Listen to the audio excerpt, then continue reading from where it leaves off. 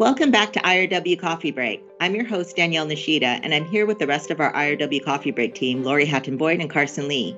We are back from our hiatus, and we're looking forward to a special edition this week, where we look back at all of the updates from the past year and look forward to what to expect for the rest of 2023.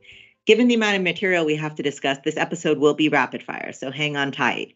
Where discussions of crypto reporting may have dominated 2021, Section 1446F seems to have dominated the guidance in 2022, with the publicly traded partnership rules going into effect early this year. Lori, do you want to get us started with the guidance we saw in this area? Yeah, sure. Thanks. So first, we had the release of the final qualified intermediary agreement that had all of the changes relating to 1446F and what the qualified intermediaries will need to do to be compliant in that area.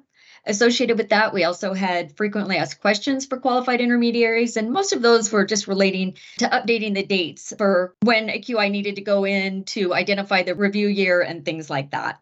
We also had a delay in the QI registration requirement. So again, this is going to be a QI renewal. The renewal will be effective back to January 1st of this year. And QIs have until May 1st of this year to go in and renew that QI agreement to have it be in effect retroactively. We did receive a 1446F notice right before the end of the year. This related to the offshore relief. That is for publicly traded partnerships that are organized outside the United States. Industry had asked for significant relief here, and the notice gave us modified relief in that as long as the broker does not have actual knowledge that the non-U.S. entity is a partnership under U.S. tax principles, it will not be in scope. We also had updates to the Form 1042S for the new codes for 1446F. We have a draft Form 1042. And of course, we had updates to the requester's instructions, again, relating to changes in 1446. Still pending for this year. There are a lot of provisions in the QI agreement that are still waiting to be effective. Those relate to the QDD rules and also reviews for QDDs, and we'll just wait and see. Again, that transition relief was delayed until 2025. And then, of course, the 1042 instructions with all of the 1446 updates. And Section 6050W was another big topic for 2022, with the changes to the de minimis thresholds for third-party settlement organizations originally scheduled to drop from 20,000 and 200 transactions to merely $600 per year at the start of 2023. While the industry was granted a last-minute one-year reprieve on this change to the de minimis rules, the pressure is still on for these TPSOs as the change is looming for 2024. We've also seen an increase in the number of inquiries and, in certain cases, audits in the 6050W area, which is a most unwelcome change.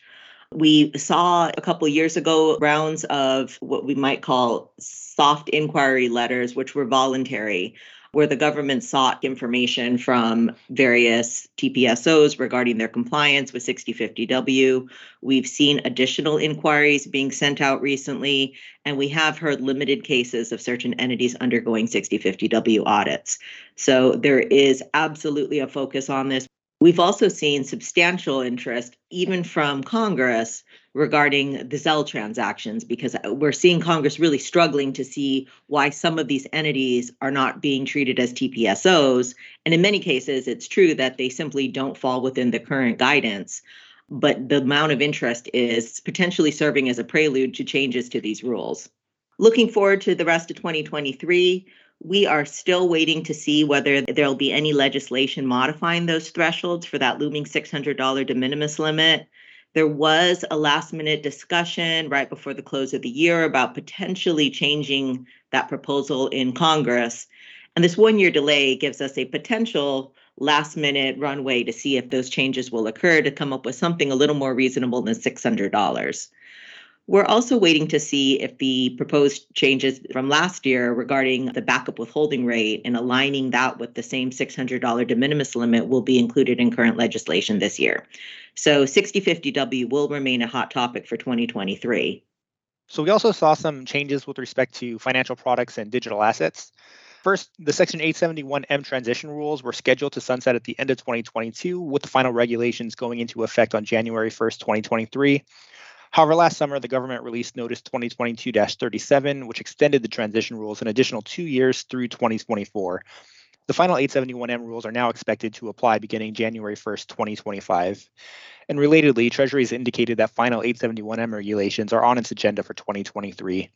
2023 was also supposed to be the first year that brokers would be subject to additional reporting obligations with respect to crypto assets under the Infrastructure Investment and Jobs Act of 2021, but the government delayed implementation of these new rules at the last minute through announcement 2023-2, which provides that any new obligations with respect to crypto assets created by the legislation will not apply until final regulations are issued.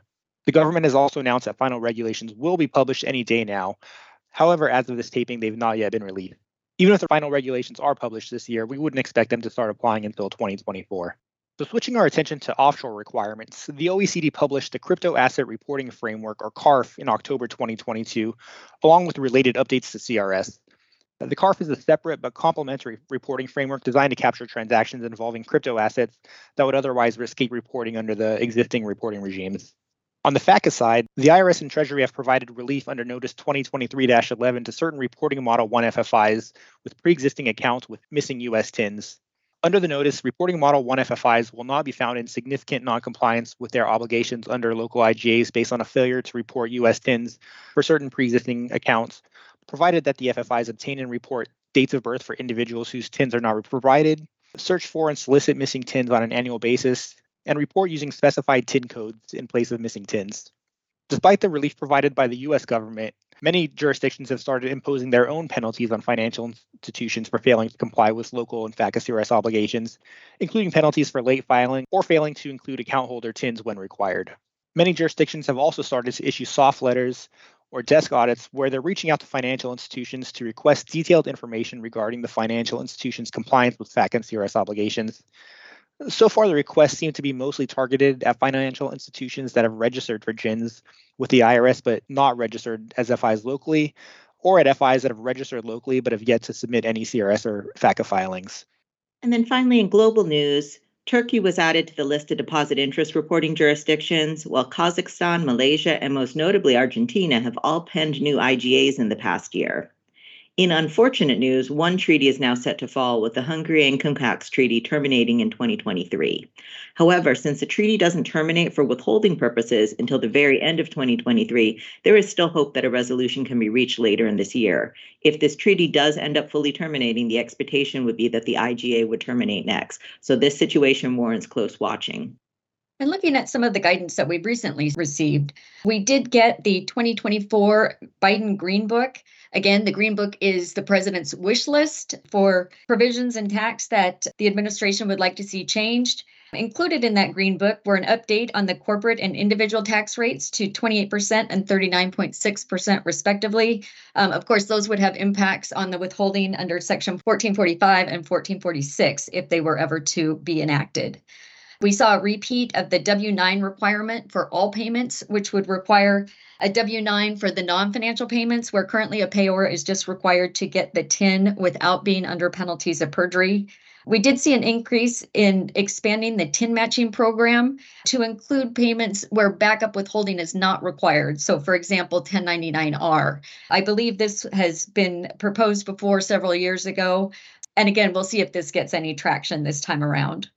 We did see a requirement for e-filing the 1042. We know that for this current year, for filing 2023 and 2024, for financial institutions and certain withholding agents that have a particular threshold of Forms 1042S required, they will be required to file the 1042 electronically. Biden's proposal would increase this to everybody. And then finally, there's a proposal for an extension of the statute of limitations. So currently the normal statute of limitations is 3 years. For the 1042, if there is an omission of 25% of the gross income, that would increase to 6 years. This proposal would also increase the statute of limitations to 6 years if there is an omission of more than $100 million of gross income on that return. And then we've got a holdover of the carried interest proposal from last year, which would propose to tax carried interest as ordinary income if the partner's taxable income from all sources exceeded $400,000. This is an exact copy of last year's proposal.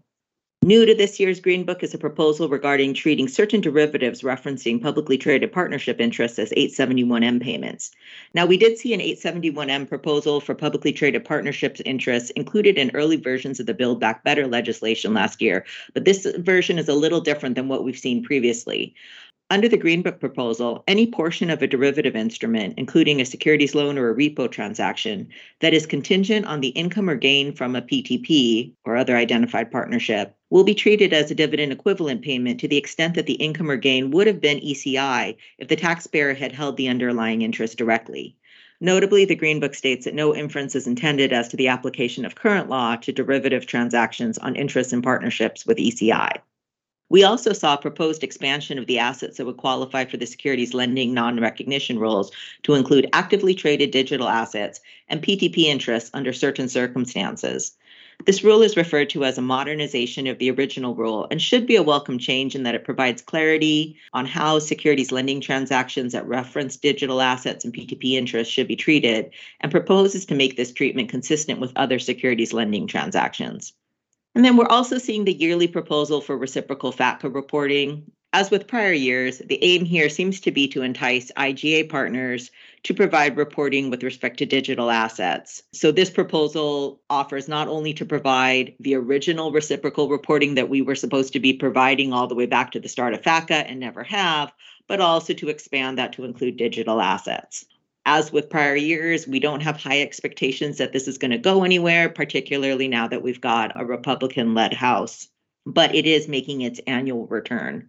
One tangential FATCA proposal that is worth noting is this administration is proposing some new guidance with respect to expatriates. First, the administration is proposing to extend the statute of limitations for taxpayers required to file Form 8854 until 3 years after the date the form is filed with the IRS. This gives the government more ability to combat abuse for non-compliant, high-wealth expatriates. However, the proposal also includes the allowance for Treasury to provide some relief for a narrow class of low-income taxpayers with dual citizenship and limited U.S. ties. This is likely focusing on the accidental American situations that have dominated the news. This relief is only proposed to go forward for years after 2023, so it's not intended to be retroactive. But what's notable about this proposal is while with a split Congress, we don't expect the FATCA reciprocal proposals to go forward. This one might have some legs because we could see Republicans getting around a proposal to provide some relief for the low-income expatriates. And I think we're seeing the carrot and the stick in that they're extending the statute of limitations to go after the high wealth individuals while also extending the possibility of relief for low-income individuals. One last final positive change is that we see no evidence in this Green Book of the enhanced reporting provisions that were included in last year's Green Book and caused such a furor. As a reminder, that proposal last year showed an intent of the IRS to get additional reporting from financial institutions with respect to the inflows and outflows of account holders so that they could match those numbers against the expenses claimed by those taxpayers. That received tremendous pushback. We don't see it appearing in this Green Book, so we're not anticipating seeing it in legislation, particularly, again, now that we have a Republican House. So at least for the time being, this proposal seems to have died out.